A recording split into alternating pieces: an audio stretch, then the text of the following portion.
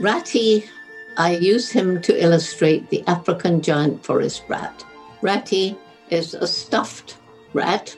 He was given to me as the mascot of one of these groups who are working to find alternatives to the use of animals in medical research. And he's quite endearing, actually. Everybody loves Ratty. And it turns out that rats are unbelievably intelligent and they can learn all sorts of tricks. They're highly affectionate when you have a pet rat. And it turns out that many children recognize rats as their favorite pet. They can do things that dogs do when they do these agility tests. The rats do exactly the same. They're very clever, but these giant rats live much longer, so they're more useful for performing the tasks that they have been trained to do. One is to detect landmines. They've been taught to detect the earliest signs of TB, and now they're being taught, some of them can sniff out pangolin scales, some of them can sniff out rhino horn and so on. When I first heard about it, I imagined them in the arrival place in an airport, and I was thinking the place would be filled with screaming people because they're as big as a small cat. But they're very charming, and they're very gentle and sweet, and they're wonderful. Together we can achieve more. When we foster relationships with animals, it allows our survival. She is unwavering in her mission and has proven that one person can unite others. I aspire to change the world too because of the hope she gave. She devoted her life to Together we can save the world. Together we can, together we will. What is your greatest reason for hope? I'm Jane Goodall, and this is the Hopecast. I've known and worked with today's guests for over 15 years. Dr. Rebeca Atencia is the Executive Director of the Jane Goodall Institute in the Republic of Congo, and she's the Manager and Head Veterinarian at JGI's Chimpunga Chimpanzee Rehabilitation Center, the largest chimpanzee sanctuary for orphans in Africa. Rebeca's passion for protecting chimpanzees is so like mine. She understands them as individuals, each with his or her own needs. She's become one of the foremost experts in chimpanzee behavior and great ape captive welfare in the world.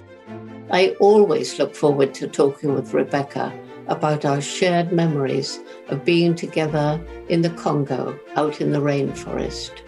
So this conversation is very special. I hope you enjoy this hopeful conversation with Dr. Rebeca Atencia.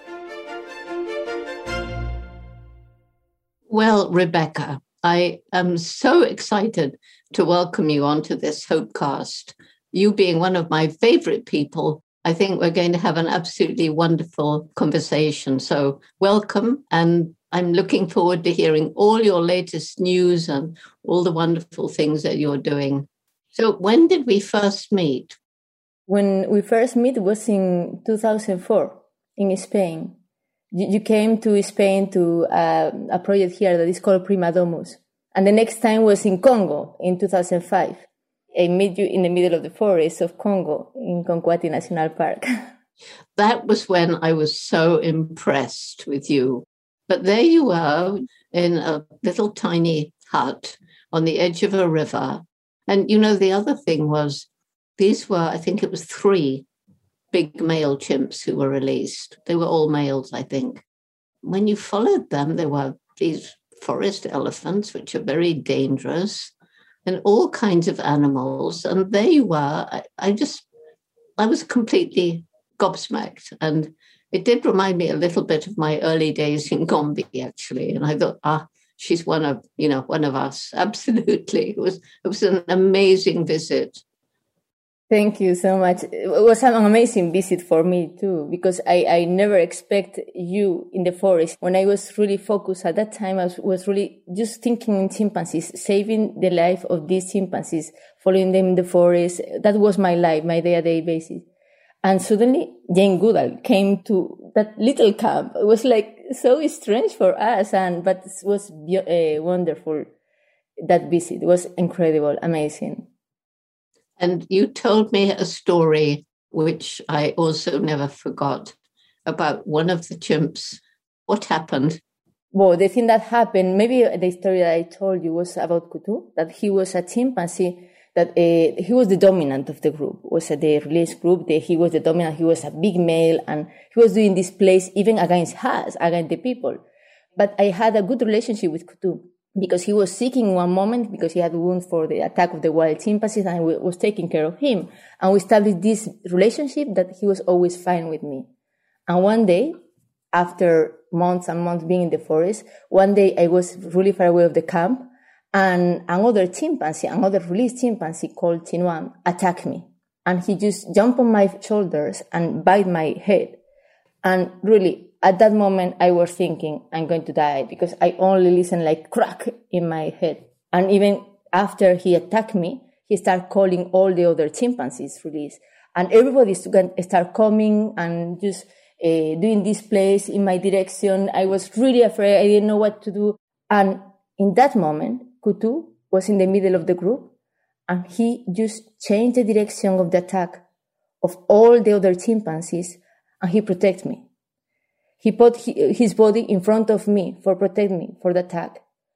And it was something amazing. I couldn't believe it, how a chimpanzee could protect me from their friends. And that was a moment that changed my life. And I said, he saved my life. I want to save their lives. That is so incredible, isn't it? In spite of all the harm we've done to these chimpanzees, they can be loyal.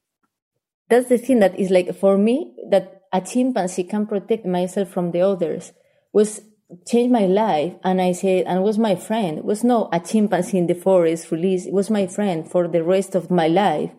I decided to call my son Kutu, like my friend. Why you call Kutu. That's the reason that it's called Kutu. I said, if one day I have a baby, my first baby is going to be called Kutu. Because for me, I was born that day. I was born because Kutu allowed me to get born again. That was amazing. And it's funny, you're born again in that way was very different from the way it happened to me, because mine was with David Greybeard. And it was the day when he was allowing me to follow him for one of the first times. And I thought I'd lost him.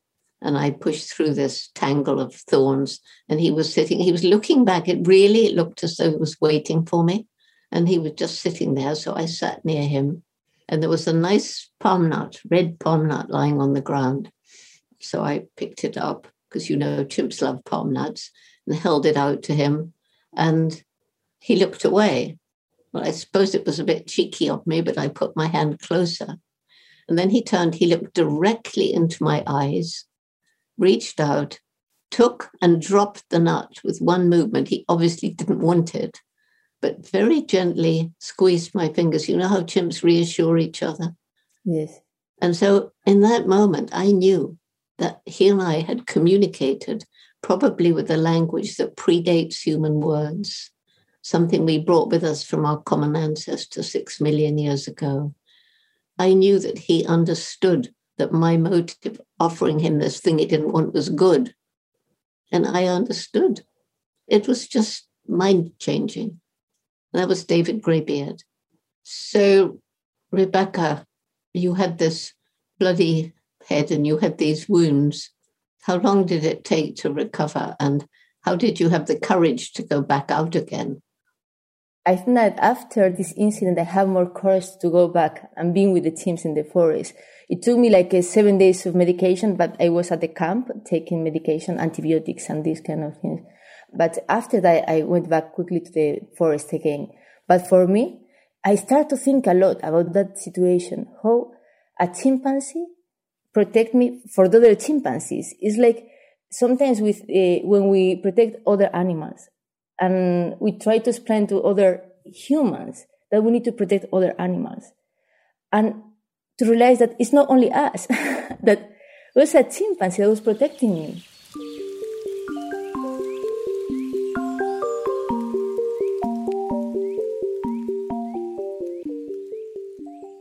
So, Rebecca, I think a lot of people will be pretty amazed by the story that you just told me and the courage that you showed.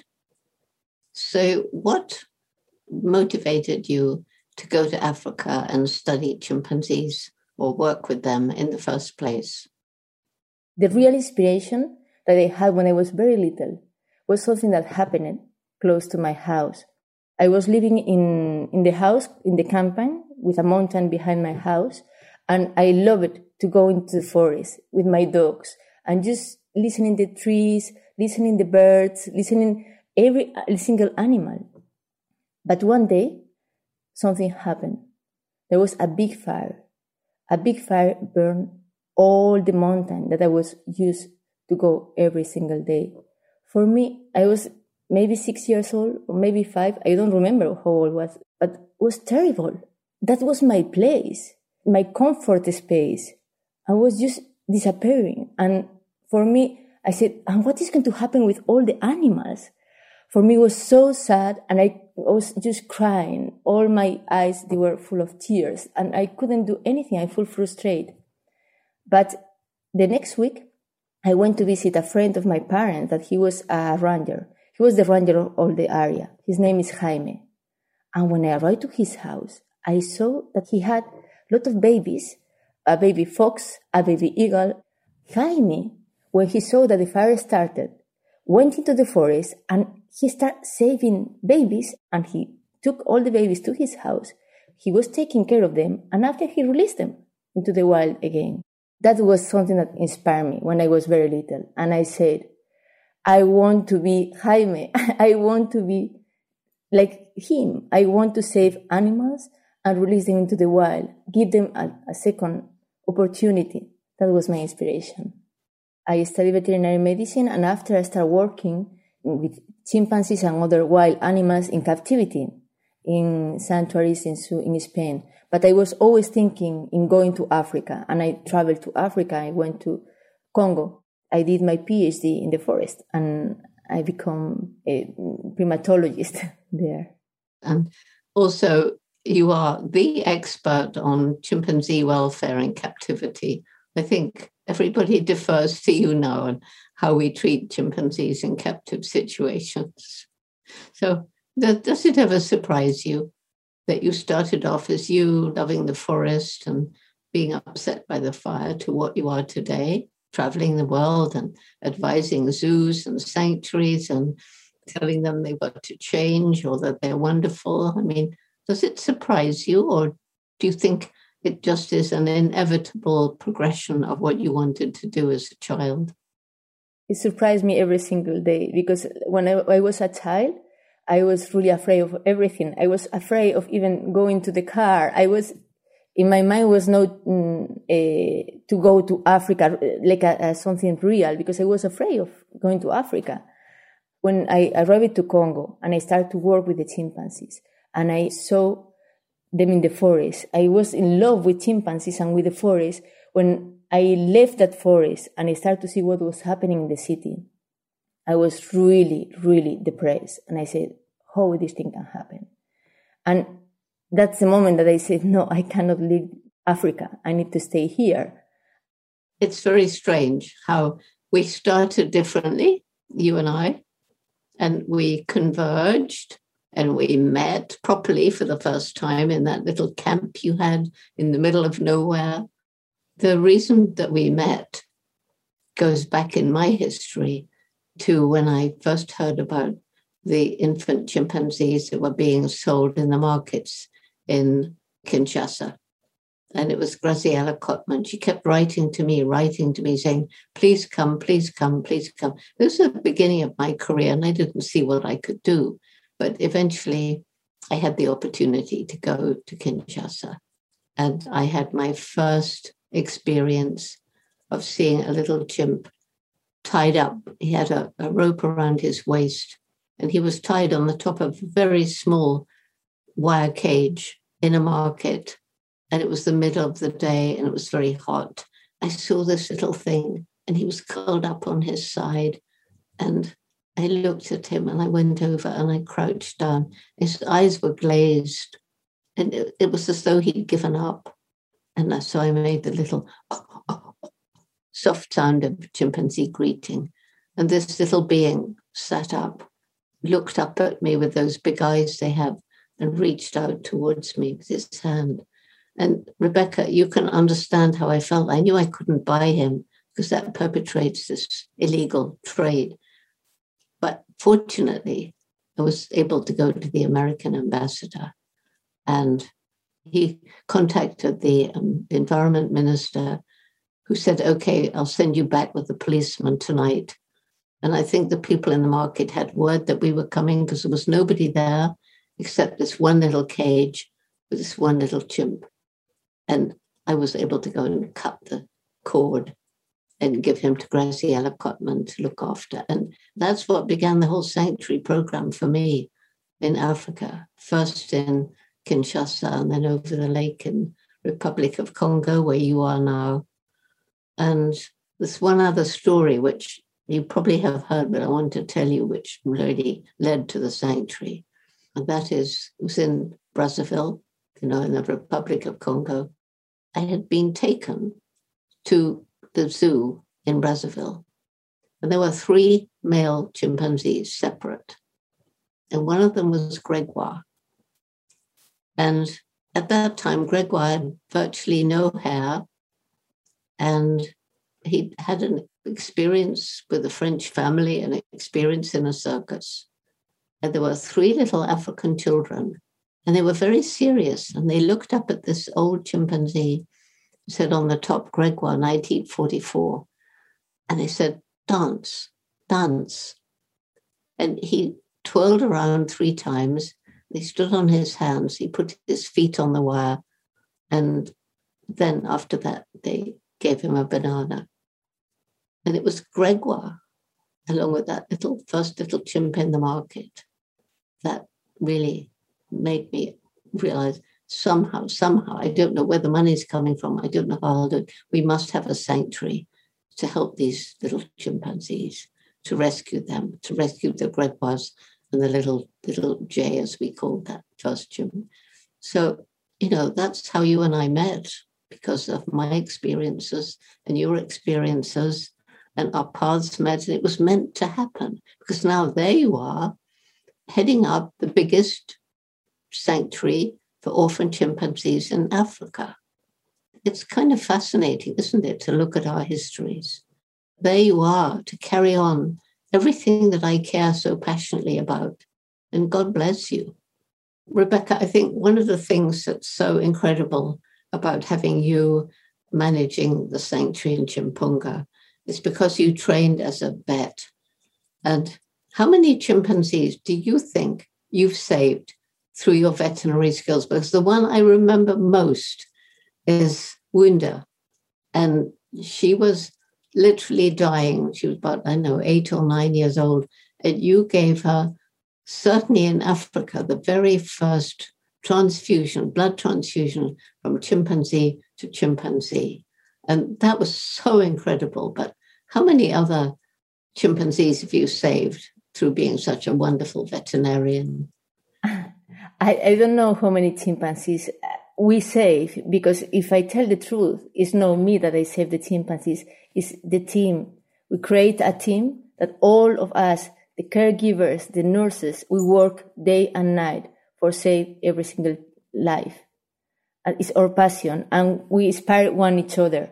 And if I was able to do things that we cannot do in other places, it's because for the people that we are working together with that passion. We love the teams. We work with them. We're taking care of them since they arrive, and they are our life. That's what the world needs, isn't it? Teamwork. Together we can do it. Together we will do it.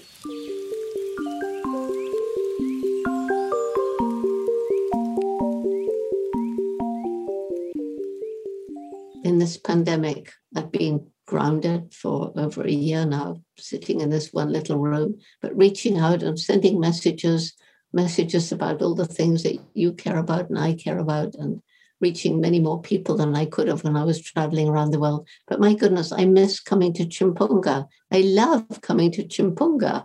And Rebecca, you must know that you saved Chimpunga, because I could not believe our luck when you said that you would be prepared to leave Konkwati and come and take over as I want to call you something more than your title. You're the sort of mother of the chimpanzees of Chimpunga.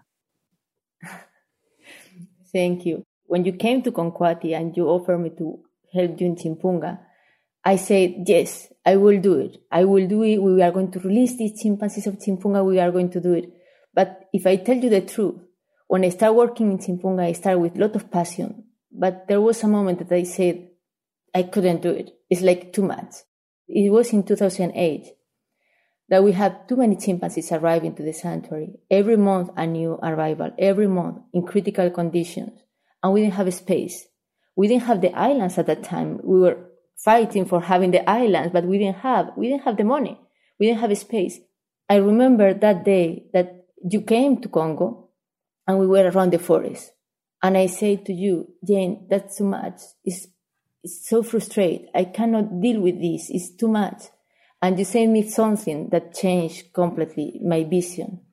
You said to me, Rebecca, you know the problem, and that's a big problem. But if you try to have a big solution for the big problem, you're going to get frustrated.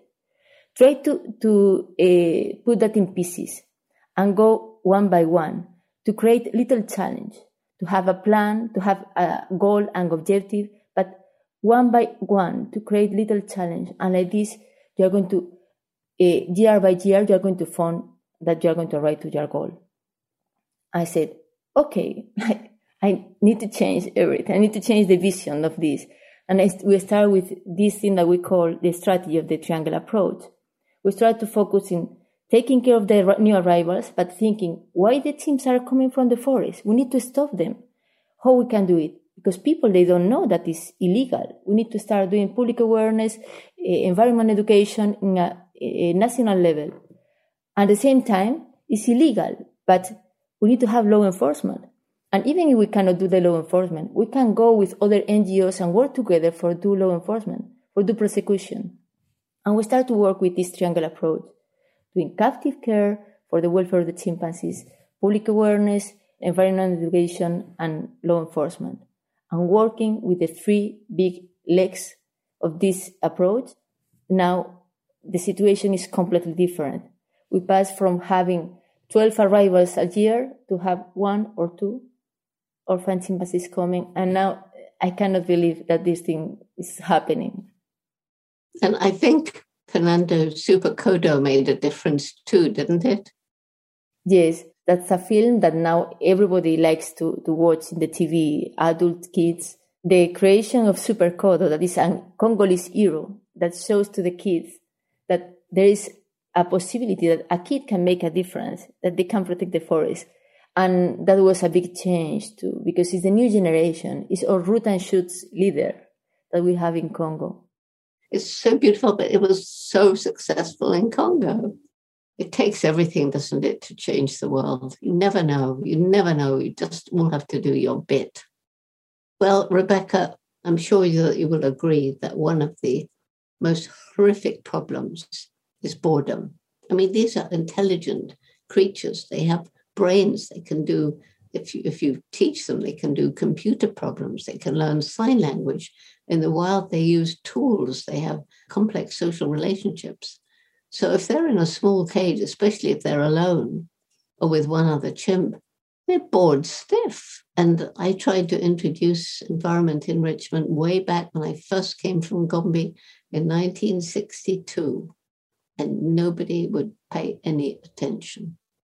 But it's changed, hasn't it? Yes, they are like us. They cannot be alone, the first thing. They are social, that the first thing is so important that they are together, they are with other chimpanzees. And now we are even start creating indicators of welfare, because if you don't know what is good and what is bad, how you are going to say that is the welfare, at the level of the welfare.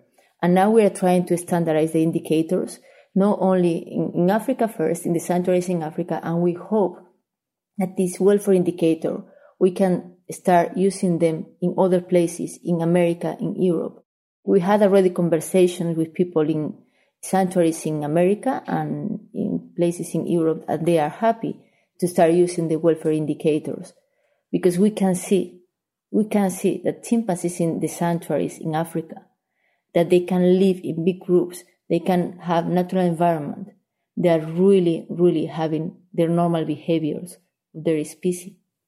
Tell us about the enrichment. Some chimpanzees that are in captivity in zoos or in sanctuaries in Europe or in America or in Australia, that doesn't mean that they need to go to Africa. We can give a good life where they are, but we need to give enrichment. And the enrichment can be environment enrichment and other kind of enrichment, that social enrichment. And people, they need to understand that that's really important in their life.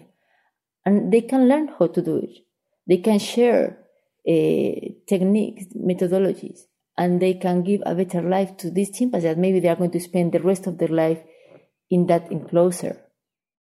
The way that things have changed, the first environment enrichment thing that I invented was a little box, and it had little holes in the top. So all the chimp had to do was pick up a bit of straw, poke it in, and get out the honey or the mustard or whatever chimps like to eat. Do you know why it was never used in London Zoo? Because the keepers said it was too much work. They would not use it. So the first time it was used was in a zoo in America. And of course, instead of just throwing food on the floor for the chimps to pick up, it's gone in a flash. We give them things to do, right? And they like their minds work. Do they want to, like termite fishing in the wild and things like that, right? When we do environment enrichment, we try to replicate the things that the chimpanzees, they do on the wild to replicate in captivity. Yes. And like this, they develop the same behavior. And for them, their life changed. That just shows they're desperate to use their brains to do something. Because they need it. And it's important that everybody in the zoo or in the sanctuaries, they understand that it should be a part of the regular work. It's not something extra. The same way that they clean the cage, they give the food, they do the enrichment. And especially important in zoos. I mean, in the sanctuaries, they do get out in the forest, so it's not the same. But in zoos, it's really important, isn't it? And you've begun more visiting zoos and advising zoos, haven't you? Yes. And in the zoos, the thing that happens, if they don't have enough enrichment, sometimes they start to automutilate, to hurt themselves. They don't have anything to do. And it's really hard for them. The great thing is that this can be expanded. It doesn't have to stop at chimpanzees.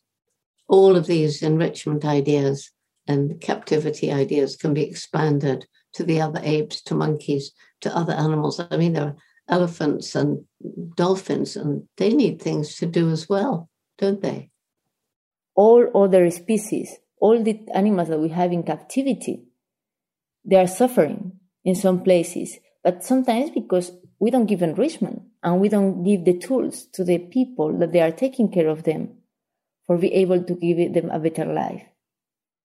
So, Rebecca, I want to end with something inspiring for everybody. So how do you feel that the sanctuaries that you've been so involved with are contributing to hope for the future of animal life on the planet? 16 years ago, when I left to Congo, I have two friends that they start working with lynx, Iberian lynx. They were in extinction. They were only 90 at that time. And I remember I left Spain to go into Congo to try to save chimpanzees, and they stay in Spain saving the lynx. Now, the last census of lynx, we have around 1,000. That's the real example of hope. How one species can change from 90 to 1,000. I always say that one of my reasons for hope are the incredible, amazing people who tackle what seems impossible and won't give up. And you're one of those people. You are one of the people who give me hope. So I really want to thank you for taking part in this Hopecast. I want to end up by wishing you a very amazing future. And I know that your contribution will inspire many, many, many people around the world. that's so special this time with you. And I hope that we are going to see us soon again. Me too.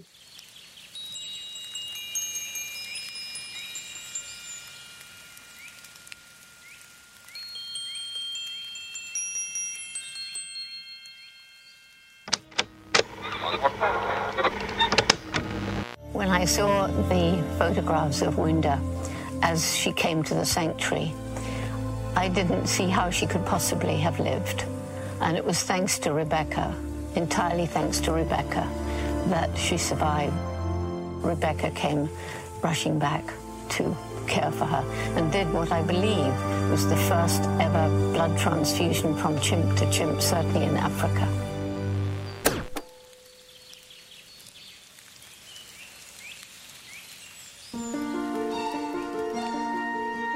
Feel hopeful and inspired to act with the Jane Goodall Hopecast by subscribing on Apple Podcasts, Spotify, Stitcher, Google Podcasts, and anywhere podcasts are found. I'm your host, Jane Goodall. The Jane Goodall Hopecast is produced by the Jane Goodall Institute. Our production partner is Frequency Media. Michelle Corey is our executive producer, Ina Gaukusha is our producer, and Matthew Ernest Filler is our editor and sound designer. Our music is composed and performed by Ruth Mendelssohn with additional violin tracks from Angie Shear. Sound design and music composition for the Conservation Chorus is by Matthew Ernest Filler.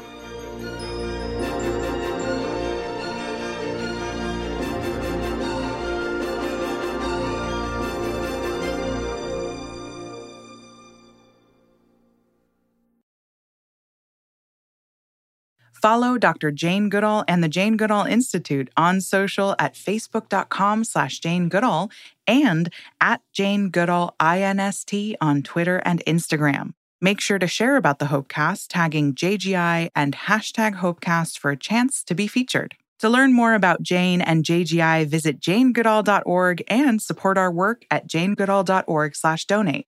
The Hopecast is a movement of hope turned into action fueled by each of you. To become an official Hopecaster and support the podcast, visit janegoodall.org/Hopecaster.